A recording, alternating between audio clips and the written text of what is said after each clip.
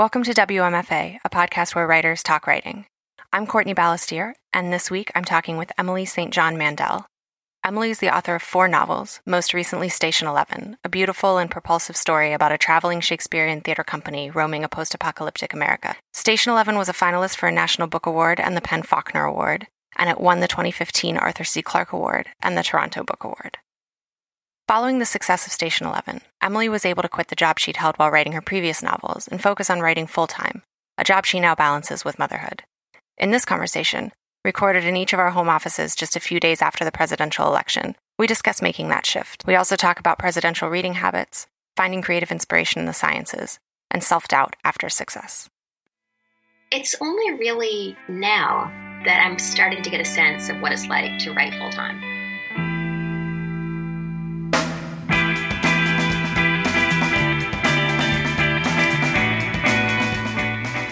Hello, Emily St. John Mandel. Thank you so much for being here today. Do you want to start by introducing yourself and your work to the listeners? Yeah, sure, absolutely. I'm a novelist primarily. I do the occasional essay or book review, but I feel like novels are really my main work. I've written 4 novels in total. The most recent one is called Station 11, and it's about a traveling Shakespearean theater company in a post-apocalyptic North America. And that came out back in 2014. Previous novels are The Lola Quartet from 2012, The Singer's Gun in 2010, and Last Night in Montreal in 2009. I'm originally from Canada. I grew up on a small island off the west coast of British Columbia. My father's from California, so I have dual citizenship with the U.S. So I came down to New York City when I was about 22, and I've lived here ever since. You mentioned having several novels before, and I know, from previous conversations we had that you were working part-time a lot of times through those other works. And can you talk about just kind of making that transition to being full-time and kind of experiencing the success of Station 11 kind of being out in the world? Sure, absolutely. The success of Station 11 is frankly surreal. I think we'll never get used to it. It's just been the most incredible and unexpected thing. So my first novel, Last Night in Montreal, it's sold to a very small publisher out of Missouri and Colorado. They have no head office. They just have people all over the country, called Unbridled Books. They were so wonderful to work with. They're a very small company. They publish, I want to say, about 12 books per year, original titles, and then, paperback versions of whatever came out the year before. It was such a pleasure to work with them. I had such a great editor. But after 3 books of Unbridled, I just felt like I was never going to find more readers until I went to a bigger publishing house. And there was something a little bit sad about that because they really were wonderful. And I think it points to a larger problem with book discoverability in America, probably around the world, actually, which is that it is really hard for small press books to get any attention whatsoever. I often write book reviews for the New York Times and occasionally for The Guardian, and it's always big press books that are offered to me. So those are the books that get the attention of reviewers. It can be very, very difficult for a writer with a small publishing house to get any traction whatsoever.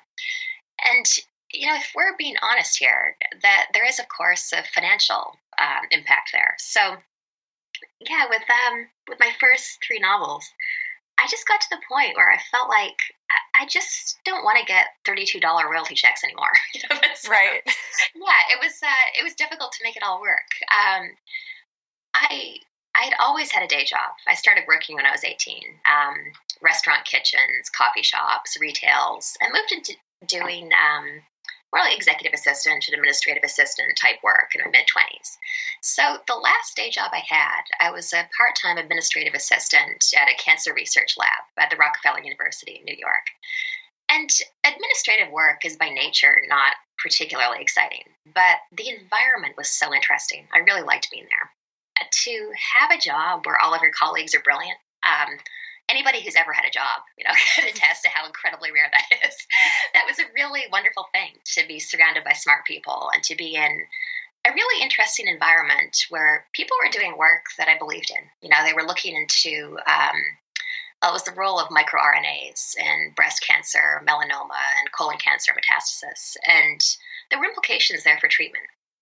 For a post-chemotherapy world, potentially. So it was a really exciting place in a lot of ways. And from a strictly practical viewpoint, because I know many of your listeners are writers, that was a part-time job with really good health insurance, which is incredibly rare in this country. Absolutely. So I probably held on to that for much longer than actually made sense. What happened with Station 11 was the book got a lot of traction pretty early on. It was a buzz pick for Book Expo America, and then it was an Indie Next pick, and it there was a lot of attention before it came out in that September of 2014. So when I first started talking to my publicist at Knopf, she said, so for the tour we have a budget for 5 cities, and I thought, all right, well that sounds a little bit light, but I'll you do what you can. Then somehow 5 cities expanded into like 17. And then partly what happened with the tour was we'd sold Station 11 to a different publisher in every territory. So I had a fairly short American tour planned, but then my British publisher was like, well, could you come to the UK for a week?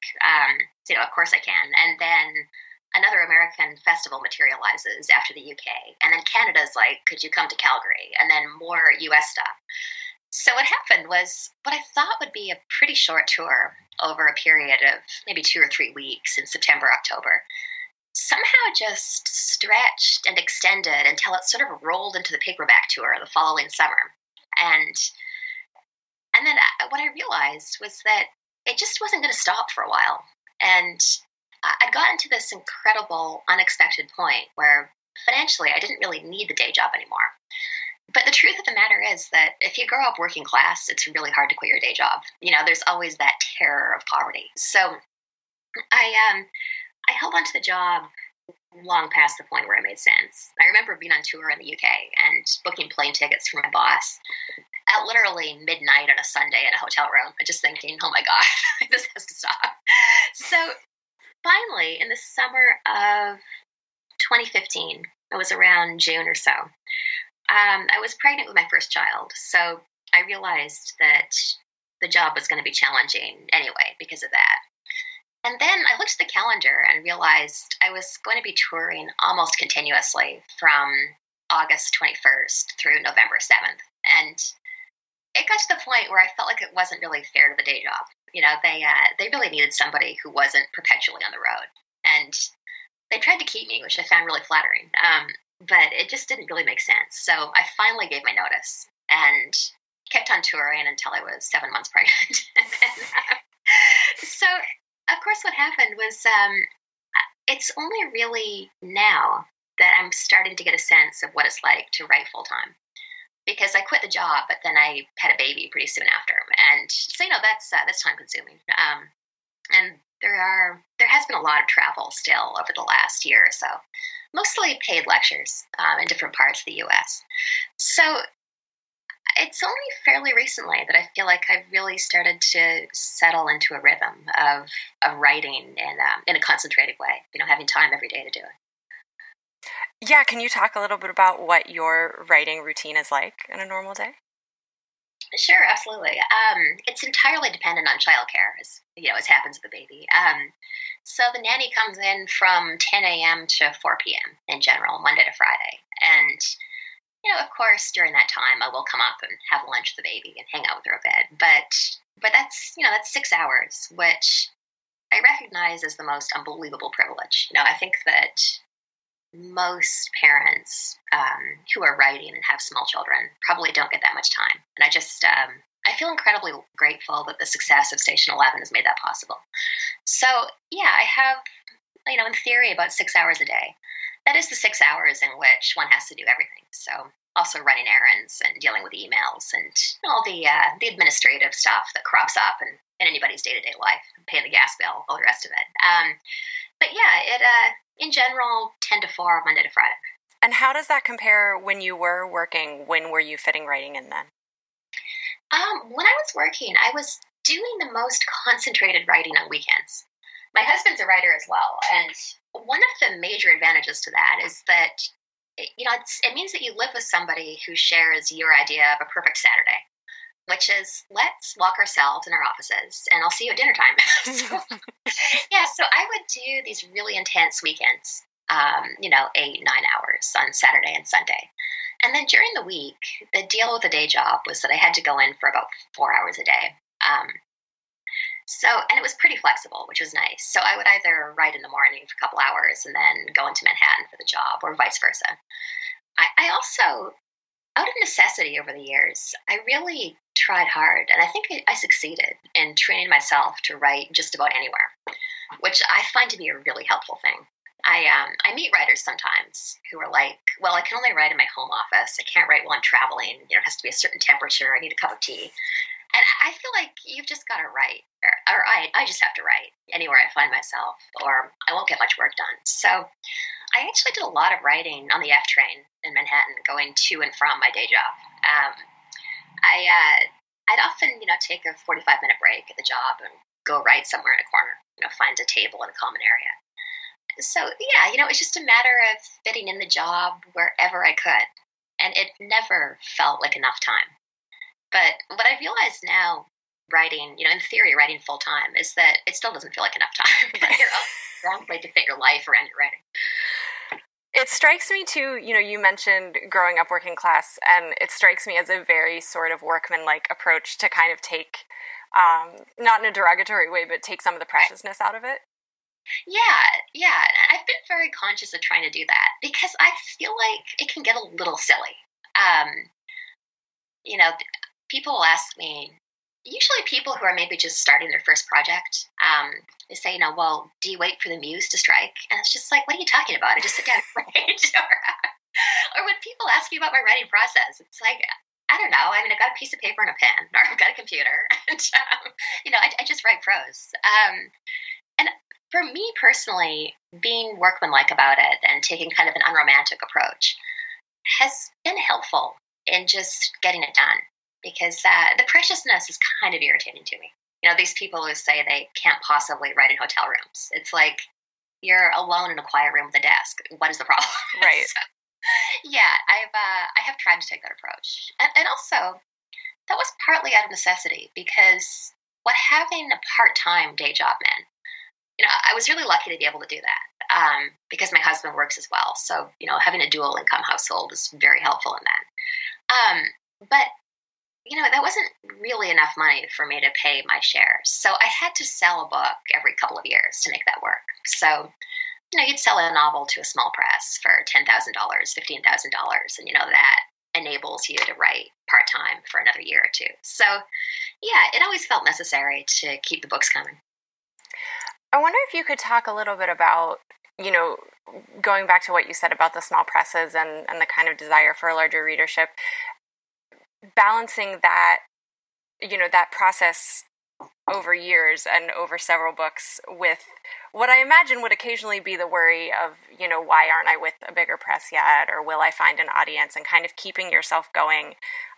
Basically, I'm asking kind of what creative success and satisfaction looks like to you. Were you just thinking, okay, I get to write another book. I got the money to write another book. Pretty much. Yeah. It was, I get to keep doing this. I've found this balance that works between the part-time job with the health insurance and, a small advance every so often. What I've always found is that, to back up a little bit, I feel like writing and publishing are such different, separate things. And I almost find that writing can be an antidote to publishing. With publishing, so much is out of your control. You get a good review, you get a bad review. Sometimes a bad review seems justified. Sometimes it seems based on such a complete misreading of your book and a complete misunderstanding of what you were saying. But you can't really say anything because you'll seem like a lunatic. So, you just have to kind of take a lot as a writer. And being able to escape into the secret world of a new project has always been really helpful to me. So my first novel, Last Night in Montreal, it took 2 years to find a publisher. That was a moment in publishing when there wasn't really any particular appetite for books that were more than one genre. And Last Night in Montreal, this whole genre question is a whole other thing, and it's kind of slippery and subjective. But Last Night in Montreal was, I would call it literary fiction, but it's also a detective story. So that was a moment in publishing when there wasn't a huge amount of interest in that. This was back in, say, 2007, 2008. So, I spent 2 years getting rejection letters from probably about 35 publishers.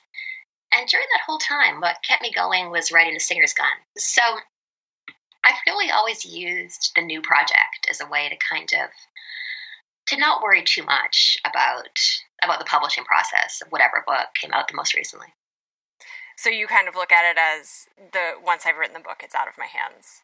Yeah, absolutely. Which I think you have to for your sanity. And I also feel like the relationship that readers have with my book, it's almost none of my business. I read a quote that I really liked once from the writer and critic Edmund Wilson, who wrote "No two people ever read the same book." And I think that's absolutely true. I think we all inevitably come at a book through the lens of our own personal experiences and reading habits and expectations and everything else. And so I think every reader does take something different away from a given book. And the writer really has no control over that. Along that line, I know I've asked you before about after Station 11 if you feel kind of pressure to write in this genre more, and like you said, the genre question itself is very subjective, and so kind of diving into that, what did you feel like you had written a genre book, first of all, or a dystopian, a kind of post-apocalyptic book, and then what do you think kind of keeps you from feeling either external or internal pressure to kind of repeat that? Right. I feel no pressure to repeat it, which I really appreciate, and I think is also kind of a privileged position. I have a friend who's a thriller writer, and his first novel, he thought of it as being kind of literary, but there was a murder mystery in it. So he sold that book, and then his agent said to him a few months later, so what are you working on now? And he described his new project. I'm writing a book about X, Y, and Z. The agent said, no, you're not. Didn't you read your contract? And the contract stipulated he had to bring out a book in the same genre as the first book. So, he's had an incredibly successful career as a thriller writer and is very happy doing that. But he was trapped very early in genre. So I feel very lucky not to have anything like that at play in my creative life. I haven't actually tested this theory, but I kind of feel like I could write anything, and my publishers would at least be open to it. So I think that if I did come out with another post-apocalyptic novel, that there would be interest in that. But my current work, which I don't want to talk about too much, but it doesn't give away very much to say that it's not post-apocalyptic. It's pre-apocalyptic, I guess. So it's very different from Station 11. And I feel a lot of freedom in my creative life. I think that my publisher would be happy with another post-apocalyptic book, but I don't need to write another post-apocalyptic book. And the other part of your question, this whole question of genre, it's just so subjective. My first three novels were generally categorized as literary fiction, or sometimes they get the label literary noir in the United States and Canada. But in France, those were categorized as thrillers. So I would go to these French thriller festivals, and I'd be sitting next to the guy who wrote 3 Days of the Condor. It just seemed like a totally different genre to me. But France has a much broader definition of what constitutes a thriller or a mystery novel. With Station 11, I was very conscious of wanting to write a book in a different genre than my first three novels. Those first three novels, I guess I'd call them literary fiction, but there's a pretty strong narrative drive and a strong criminal element to the plot. With Station 11, it's set partly in the present day, but about 60% of it is set in this post-apocalyptic landscape. And I didn't really, I guess I thought of myself as writing literary fiction that was also post-apocalyptic. I suppose I've been thinking of science fiction as being more about fictional technologies. So I was a little bit surprised when that label was applied. I was a little bit hesitant about being labeled a sci-fi writer with Station 11, but that was really purely financial concern on my part. It's such an honor to be kind of lumped into the same category as, say, Margaret Atwood or Isaac Asimov. I love those books. But I was really worried that if Station 11 were labeled a sci-fi novel, then I would miss out on a wider readership, which was really why I'd wanted to jump to a bigger publisher in the first place. So it's something that I wrestled with a little bit.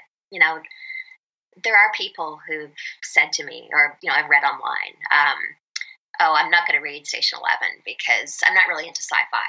Or conversely, you also hear, well, I'm not going to read Station 11 because I really only read sci-fi. And obviously Station 11 is literary fiction. So, you can fall through the genre cracks sometimes.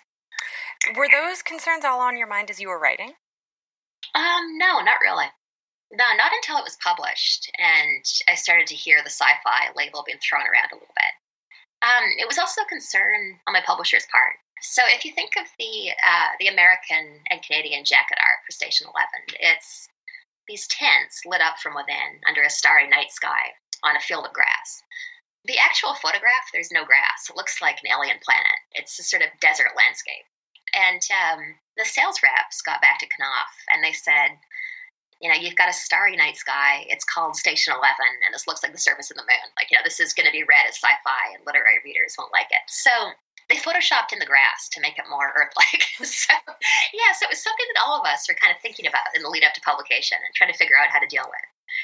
On the overall question of genre, I read a really good piece about it by Joshua Rothman on the New Yorker website. This was back in, I think, November 2014. Where he was talking about Station 11 as a jumping off point to talk about genre more broadly. And he made what I think should be an obvious point, but sometimes isn't, which is that, of course, a book can be more than one genre. We have such a mania for classification, I feel, in all aspects of our lives. Everything's black or white, Republican or Democrat, 1 or 0. It can get awfully binary. But to me, a much more interesting and expansive way of thinking about genre is, of course, something can be literary fiction and science fiction, or speculative fiction and literary fiction and a romance, or detective fiction, any combination you can think of. So I like that idea with Station 11, that it is speculative fiction, but it is also a literary novel. Yeah. It also occurs to me as we're talking that another thing that you've not really had to, or at least maybe outwardly not really had to deal with, is the expectations placed upon a female writer. Do you feel like that has come up for you? Not really, no. You do, of course, encounter sort of casual sexism that pervades every part of our society. Sure. But yeah, I don't feel like I've really encountered that in a serious way in terms of critical reception. And, I wanted to talk to you about Station 11 today, especially because I was really interested to hear your thoughts after the events of the past couple of days about, kind of what you think novels like this that can take us into settings that are so foreign to us, what they can kind of help us understand about life. It seems like maybe there's a certain kind of deeper or a different path to illuminating some things that can be harder to see in our day-to-day lives, and it felt all very salient to me, in the past few days. Yeah, these are strange times. Something that I admire the most about Obama as a president is that he took the time to read fiction. Every year he'd release his reading list. And I think he said his favorite book of the past year was Fates and Furies by Lauren Groff. So, that's not a book with any obvious application to any to political thought. But what fiction does is it forces us to see the world from other people's viewpoints. And I think that can probably lead to better decisions, generally speaking, and a greater empathy. I know that it has for me. I'll read a work of fiction from a viewpoint that's totally foreign to me. And there's something expansive in it. You think, oh, okay, I understand how somebody thinks this way. And it expands the world for you a little bit. I believe Donald Trump's on record saying that he doesn't read books. So that's troubling. So I don't know that Station 11 has any specific application to the world we find ourselves in. But I think fiction is sure helpful, in these, especially these extremely partisan times where it's so hard to imagine how other people think differently than we do. Right, so, in that binary way. Yeah, exactly. Yeah, in this incredibly divided, incredibly binary country. Yeah. I sat down to write this morning, and I think I kind of started to break the slump that I have been in the past few days, and it's made me really appreciative for the people who can kind of very immediately sort of eloquently express things, because I don't think that I have that sense of immediacy necessarily, and to read some of like the amazing reactions and things that have been written. But in a more practical way, I bring that up to ask what you do when you don't want to write. I usually read, because I always have a huge stack of books that I'm trying to get to, and most of them are people who want blurbs, which is a huge honor. It's really nice that people think my name on their book might make a difference. On the other hand, I always feel guilty because I can't read all those books, let alone blurb them. It's like this towering mountain in my office. But if I can get to one of those books, then that makes me feel like I've done something nice for someone. If I love it and I can say a few nice words and send them to a publicist. So I'll do that.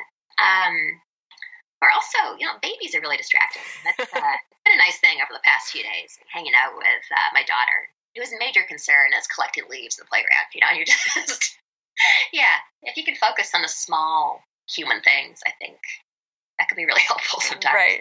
And I saw you last week in New York, and you were at the time just finishing a short story, which I know you said is a genre that you don't really write that much. Can you talk a little bit about why that is, and sort of what the process of writing short fiction is for you versus essays or book reviews or novels? Yeah, sure. I've never been hugely drawn to writing short stories in a really serious way. I like reading short stories sometimes, but I find I'm usually more interested in reading a novel. I just like the scale of that project a little bit better. And I'm the same way as a writer. I guess I find more freedom and being able to just sprawl out over 300 pages and then weave together this really intricate thing. And to me, that's usually more interesting than trying to write, the little enclosed world of a 5 or 10 or 15 page story.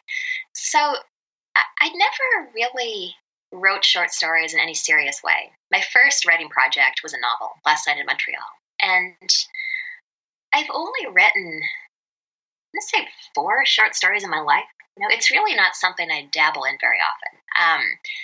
And the last couple of short stories I've written, they've been based on things that I've caught from novels. So I wrote a story called Drifter that was the one that was in Best American Mystery Stories back in 2013. And the way that came about was I was writing The Singer's Gun, and there was this character, David, who had lost his wife. And he had this kind of somewhat chilling ghost story about seeing his wife in a crowd.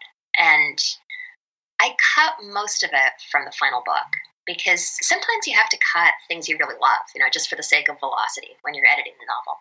But I had this chunk of prose that I really liked, and it occurred to me that it could work as a standalone short story. So I edited it and reworked it and went over it a million times, and then came up with a story called Drifter, which was just an expansion of that backstory. It was a woman this time who'd lost her husband and starts fleeing to try to get away from his ghost, which she keeps seeing. And then the story that I was just working on when I saw you the other week, I don't remember what the genesis of that was. Oh, that was kind of a weird one. It was actually based on a dream that I had, which isn't something I usually use in short fiction, but or in any fiction. But I had a dream a few years ago. It was pretty banal. I worked in an office somewhere, and there was a regular visitor, who I saw once a week or so in the office. Nobody I can picture, just kind of a vague presence in my memory. And then somebody in the office told me, oh, that visitor comes from elsewhere.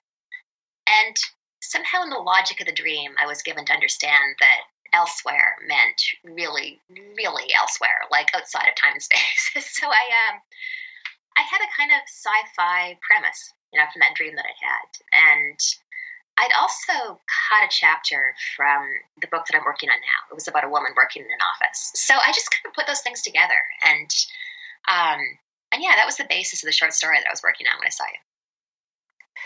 Can you talk a little bit about that writing and editing process? I love the idea of, it speaks to like my need for efficiency. I think the idea that kind of, it's like a closed system, nothing gets wasted. Yeah. Are you writing and editing at the same time, or are you going completely through the end for a draft and then going back to the beginning? I'm kind of jumping back and forth. My goal is to go completely through to the draft and then go back. my husband, who, as I mentioned, is also a writer, he has a little note next to his computer that says, "Get to Baghdad." And that's from the Second Iraq War. When the invasion of Iraq happened, the strategy was, let's get to Baghdad and then clean up later. Clean up is a horrible way to put it, but that was a strategy at the time.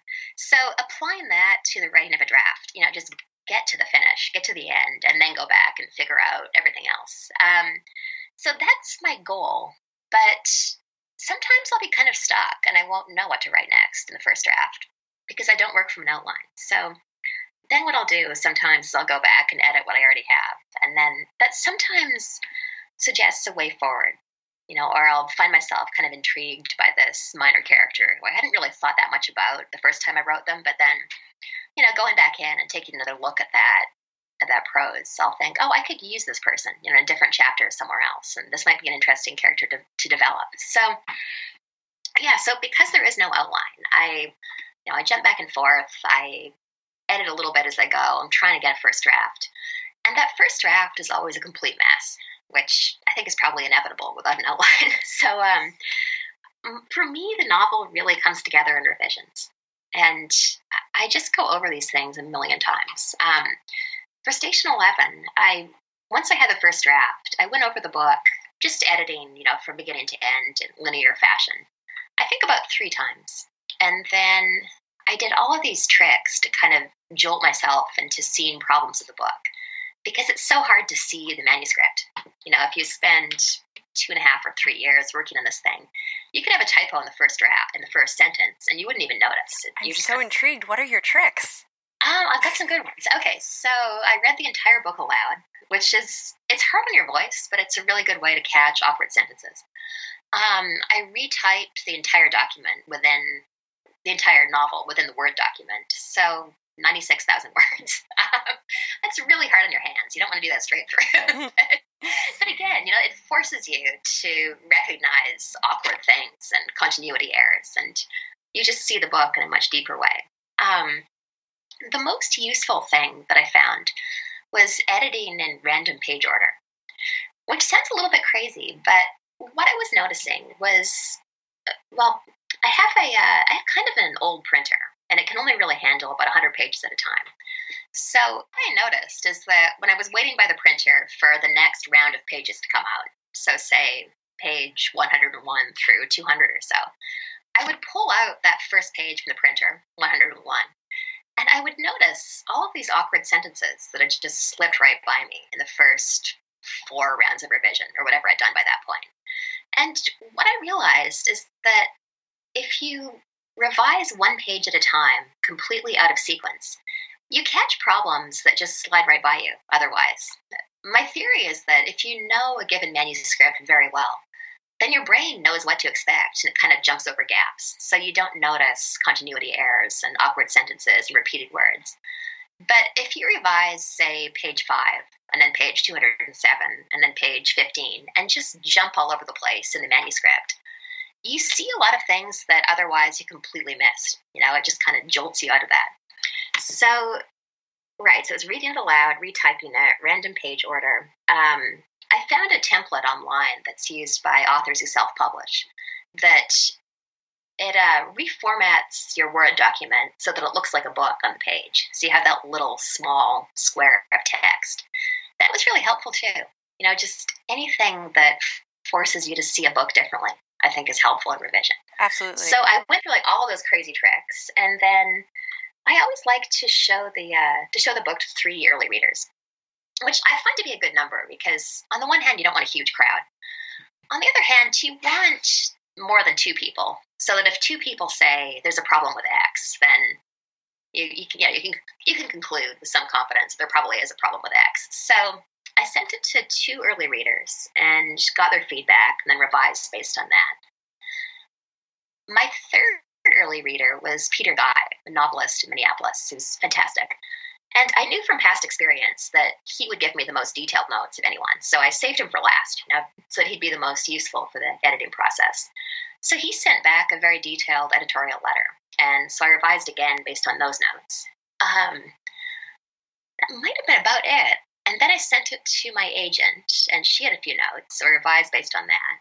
And then she sent it to, and then we sold it to. At first, it was 3 countries. So the 3 countries that had editorial feedback were the U.S., Canada, and the U.K. So I ended up with 3 editors on this book, and I was kind of worried that it would be this sort of nightmarish editing by committee scenario. But all 3 of them were so great. And it was kind of incredible to have these 3 very talented editors looking at the same document and giving me their notes. So, yeah, I think I went through 3 rounds of editors before I got to the final draft. And then, the final draft, you have, after that, there's the proofreader, the copy editors, like more changes are being made, really up until publication. How are you feeling when you give the material finally out to read? I think that I always struggle with this, like, very ego-driven response that, like, the ideal is just, like, no comments. Yeah. And I have to kind of, like, my husband is an academic, and I feel like he has this really sort of pure attitude toward it just being, like, about the work, and you just make the work so much better, and I'm trying really hard to channel that. Yeah, I think I've been pretty successful in holding on to that, that it's just about the work. It's not about me. And part of that has to do with having had novels published before, where really what I want to avoid is a novel going out into the world with problems. And of course, there's no such thing as a novel that everybody likes. A lot of people very vocally dislike Station 11, but I want it to be as impeccable as possible, which of course requires getting that kind of feedback. So, yeah, it's not like it's easy, but I have been able to hold on to that it's not about me, it's about the work. I just want the work to be as good as humanly possible before a wider population of readers sees it. Are you a fan of workshopping? Is that something that you've done in the past or do with, chunks of the projects you're working on? No, I've always been sort of scared of workshopping, to be honest. I have no formal training as a writer, so I didn't come through any kind of MFA program. I've actually never done a writing workshop, which is part of why I turned down invitations to teach, because I don't really know what goes on at a writing workshop or how that works or how you even teach people to write. So yeah, the thought of people kind of sitting around in a room and dissecting my work in front of me, that's kind of horrifying. I don't know. I've never been that into it. Everybody does this differently. I have friends who are writers who do workshop everything they do. I guess I always kind of liked the solitude of writing. So I do use those early readers, and I consider that to be an invaluable part of the editorial process. But they don't get to see it until I have what I think is a polished draft. And, we don't sit around in a room talking about the problems of the book. I would find that really difficult. Do you kind of feel yourself thrust into the whole MFA NYC debate, being a successful writer in New York? Not so much. No, it's. I think it's kind of an overblown debate, to be honest. I don't have any kind of formal training, as I mentioned, let alone an MFA. I have friends who have MFAs and they love the experience, so I would never argue against getting an MFA. I feel that I'm living proof that you don't need an MFA. If you want to get one, you should, but if not, just read and write a lot. That's what I did.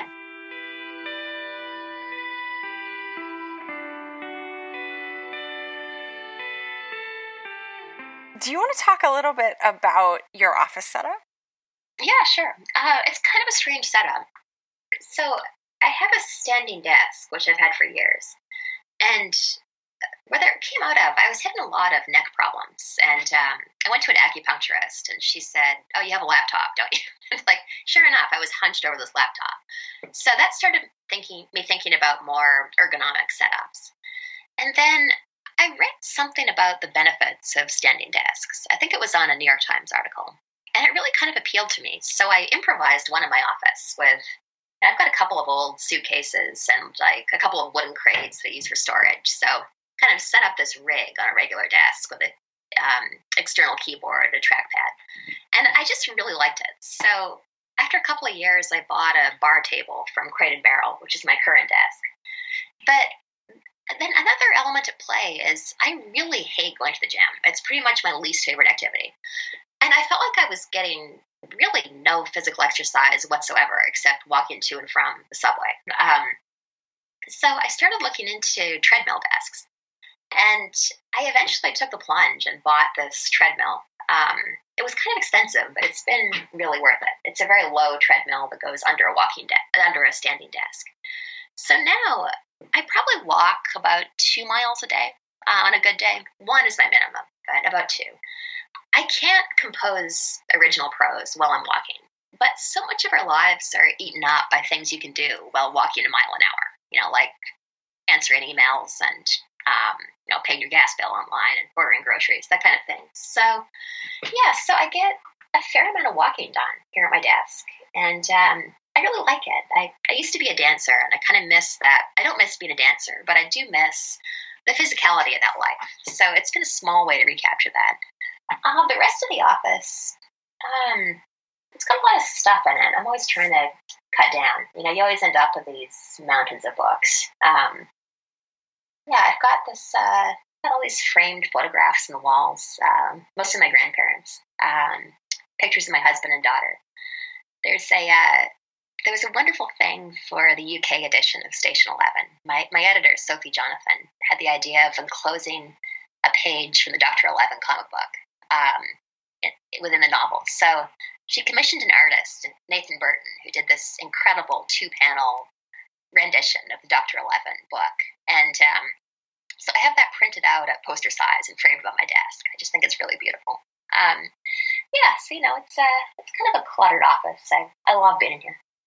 That's something I've been a lot more conscious of, I think, in the last couple of years is, making a space that is actually sort of conducive to creative energy, which I think that, maybe when I was younger, I thought was something that just was kind of there or wasn't. And now kind of that idea of cultivating that and kind of protecting it. When you're writing all day, are you going straight through? I think I was saying to you, I've been super into this this rhythm that I read some article about brain productivity, about 90 minutes on and 20 minutes off being kind of this great cycle. So I've been kind of really into doing that lately. Do you work on a timed method of any way?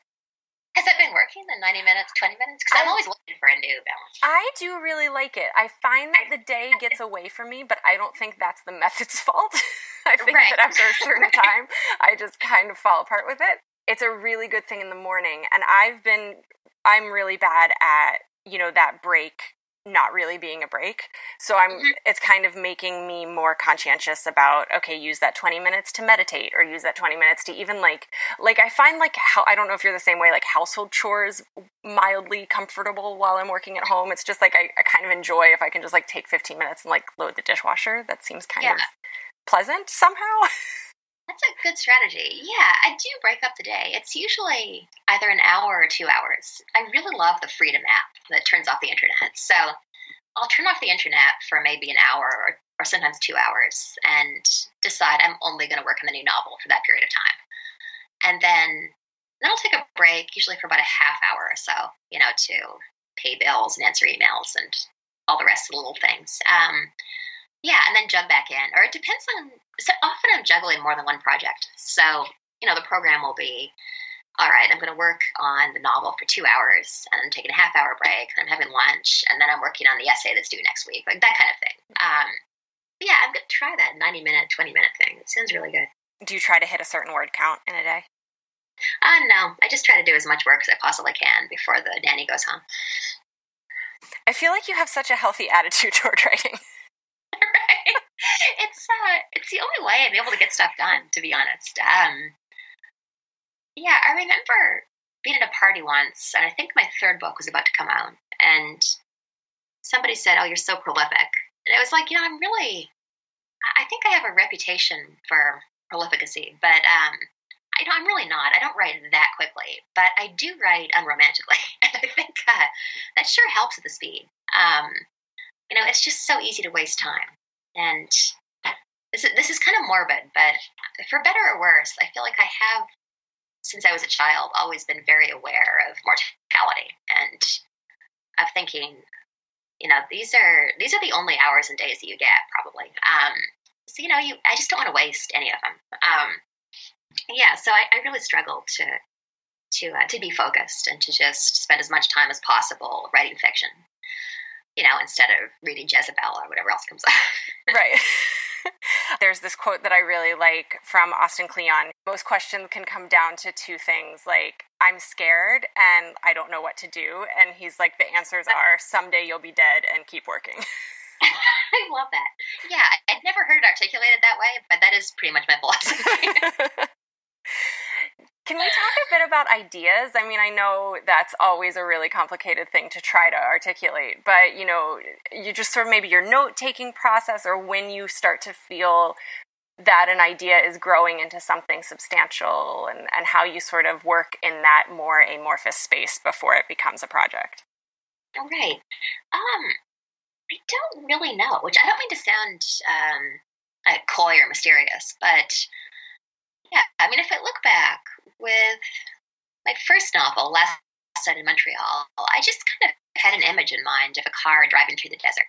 And so the process of figuring out that book was having that starting image, and then that premise, the car driving through the desert, raises questions. You know, why are they driving through the desert? Well, perhaps somebody's following them. So in answering those questions, the plot was formed. But then at the same time, I'd been reading a lot about dead languages, and I was really fascinated in that as a subject. So what I found with all my books is that really, you know, I'll have a premise, and then also just whatever my interests are at the time. You know, you read an interesting article or an interesting book, those interests kind of adhere themselves to the work in progress. So with A Singer's Gun, I was interested in writing about illegal immigration, and specifically fake documents, the industry of selling fake passports and fake Social Security cards. I was kind of fascinated by that. So, yeah, it's hard for me to pinpoint an exact point where an idea turns into a project. And yeah, like with my current book, I thought that it was a new idea, but then I was reading through a notebook of mine from 2011, and I came across a note to myself, like, oh, idea for a book, and then like the idea that I'm working on now, which I'd forgotten that I'd had that idea way back then. Yeah, it's kind of mysterious to me. I think that happens that certainly happens all the time to me, where I think, and again, like I love efficiency so much that it really frustrates me, but I do feel like I keep forgetting and relearning the same things over and over again. Yeah.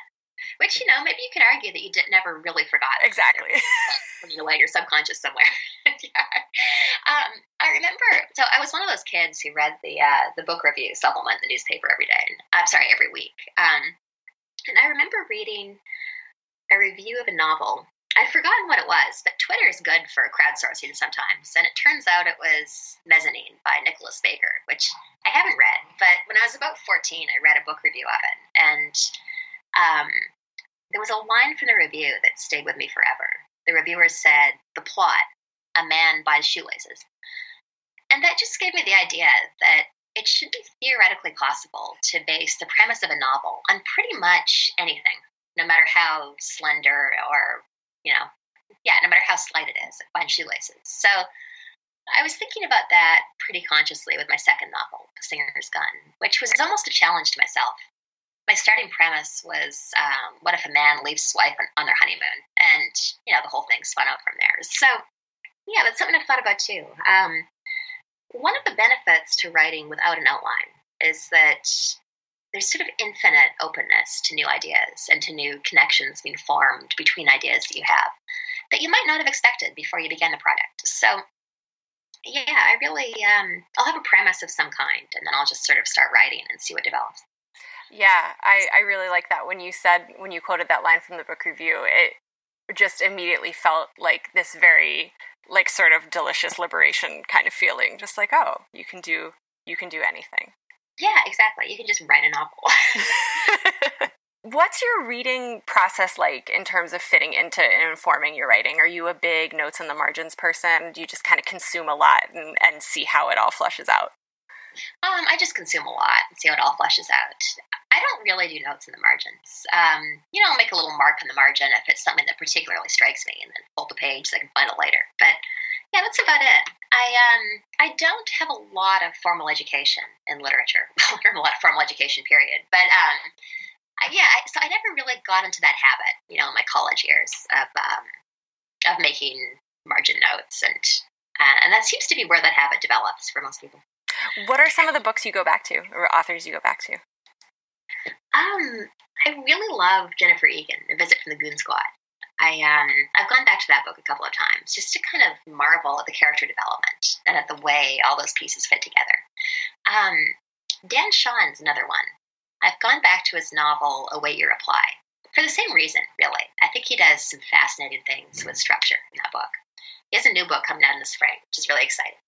You had said earlier, that you were interested at one point in a writing project about dead languages, and then about, the fake passport industry. And what other kind of nonfiction interests do you have that you see informing your work?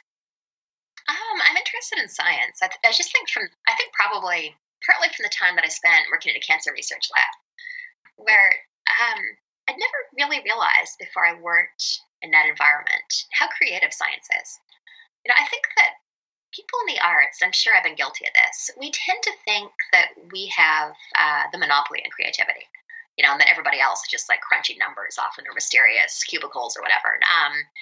But science is all asking questions and problem solving, and there is tremendous creativity and beauty in a lot of it. So I'm interested in that, and I always read the science articles in the New Yorker. What else? I'm interested in movies. Probably like the personalities involved, the stories of how they get made. Has Station 11 been optioned for a movie? It has been, yeah.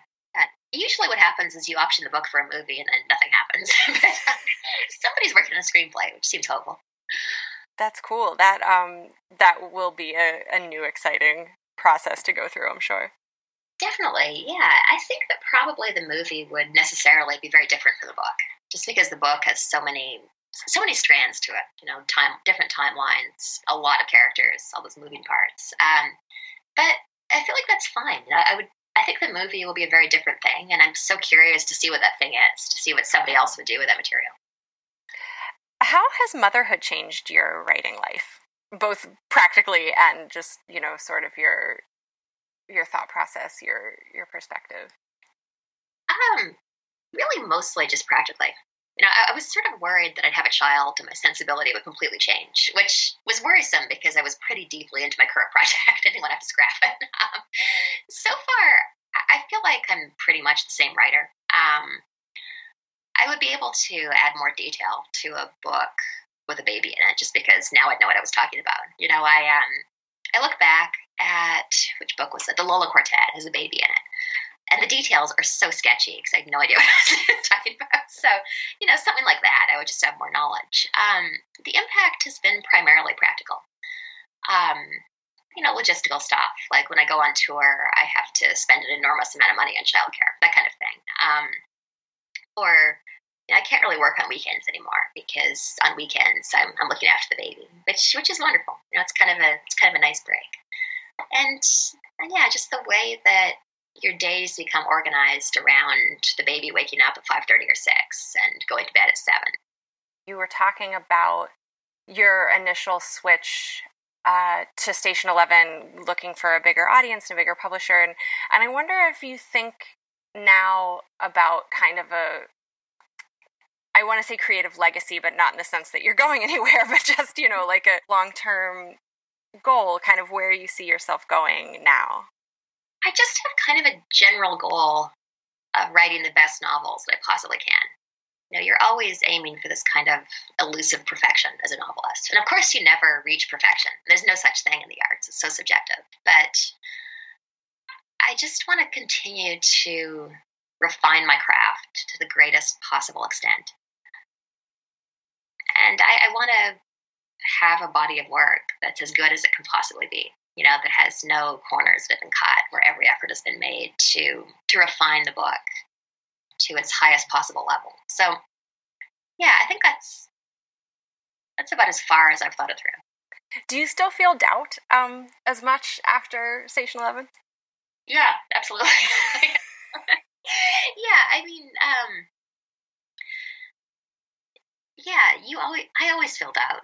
I always have moments during a book where I wonder if I've maybe wasted 2 years of my life because I have no idea what I'm doing and none of it makes sense. I certainly have that with the current project. My experience of writing a novel through all of my books has been that it's just such a roller coaster. You'll have days where you look at the work that you've done and you think, all right, there's something kind of solid here. I think I've got something to work with. And then you'll look at the same work the next day and you'll think, wow, this is such a disaster. I've just wasted 2 years. So I do still feel that. I think that the reception that Station 11 has received has given me both much more pressure and much more confidence as a writer. And I see those two things kind of balancing each other out. You'll find links to some of the things we talked about today on our website, WMFApodcast.com. You can email us at hello@WMFApodcast.com and find us on Twitter and Instagram at WMFApodcast. Download and subscribe to the show on iTunes. Reviews are greatly appreciated. Or visit our website for more options. The WMFA logo was created by Unsold Studio, and our theme music is Jazz Dancer by Double Winter. Find them at doublewinter.bandcamp.com. WMFA is made in Detroit by Courtney Balestier, LLC.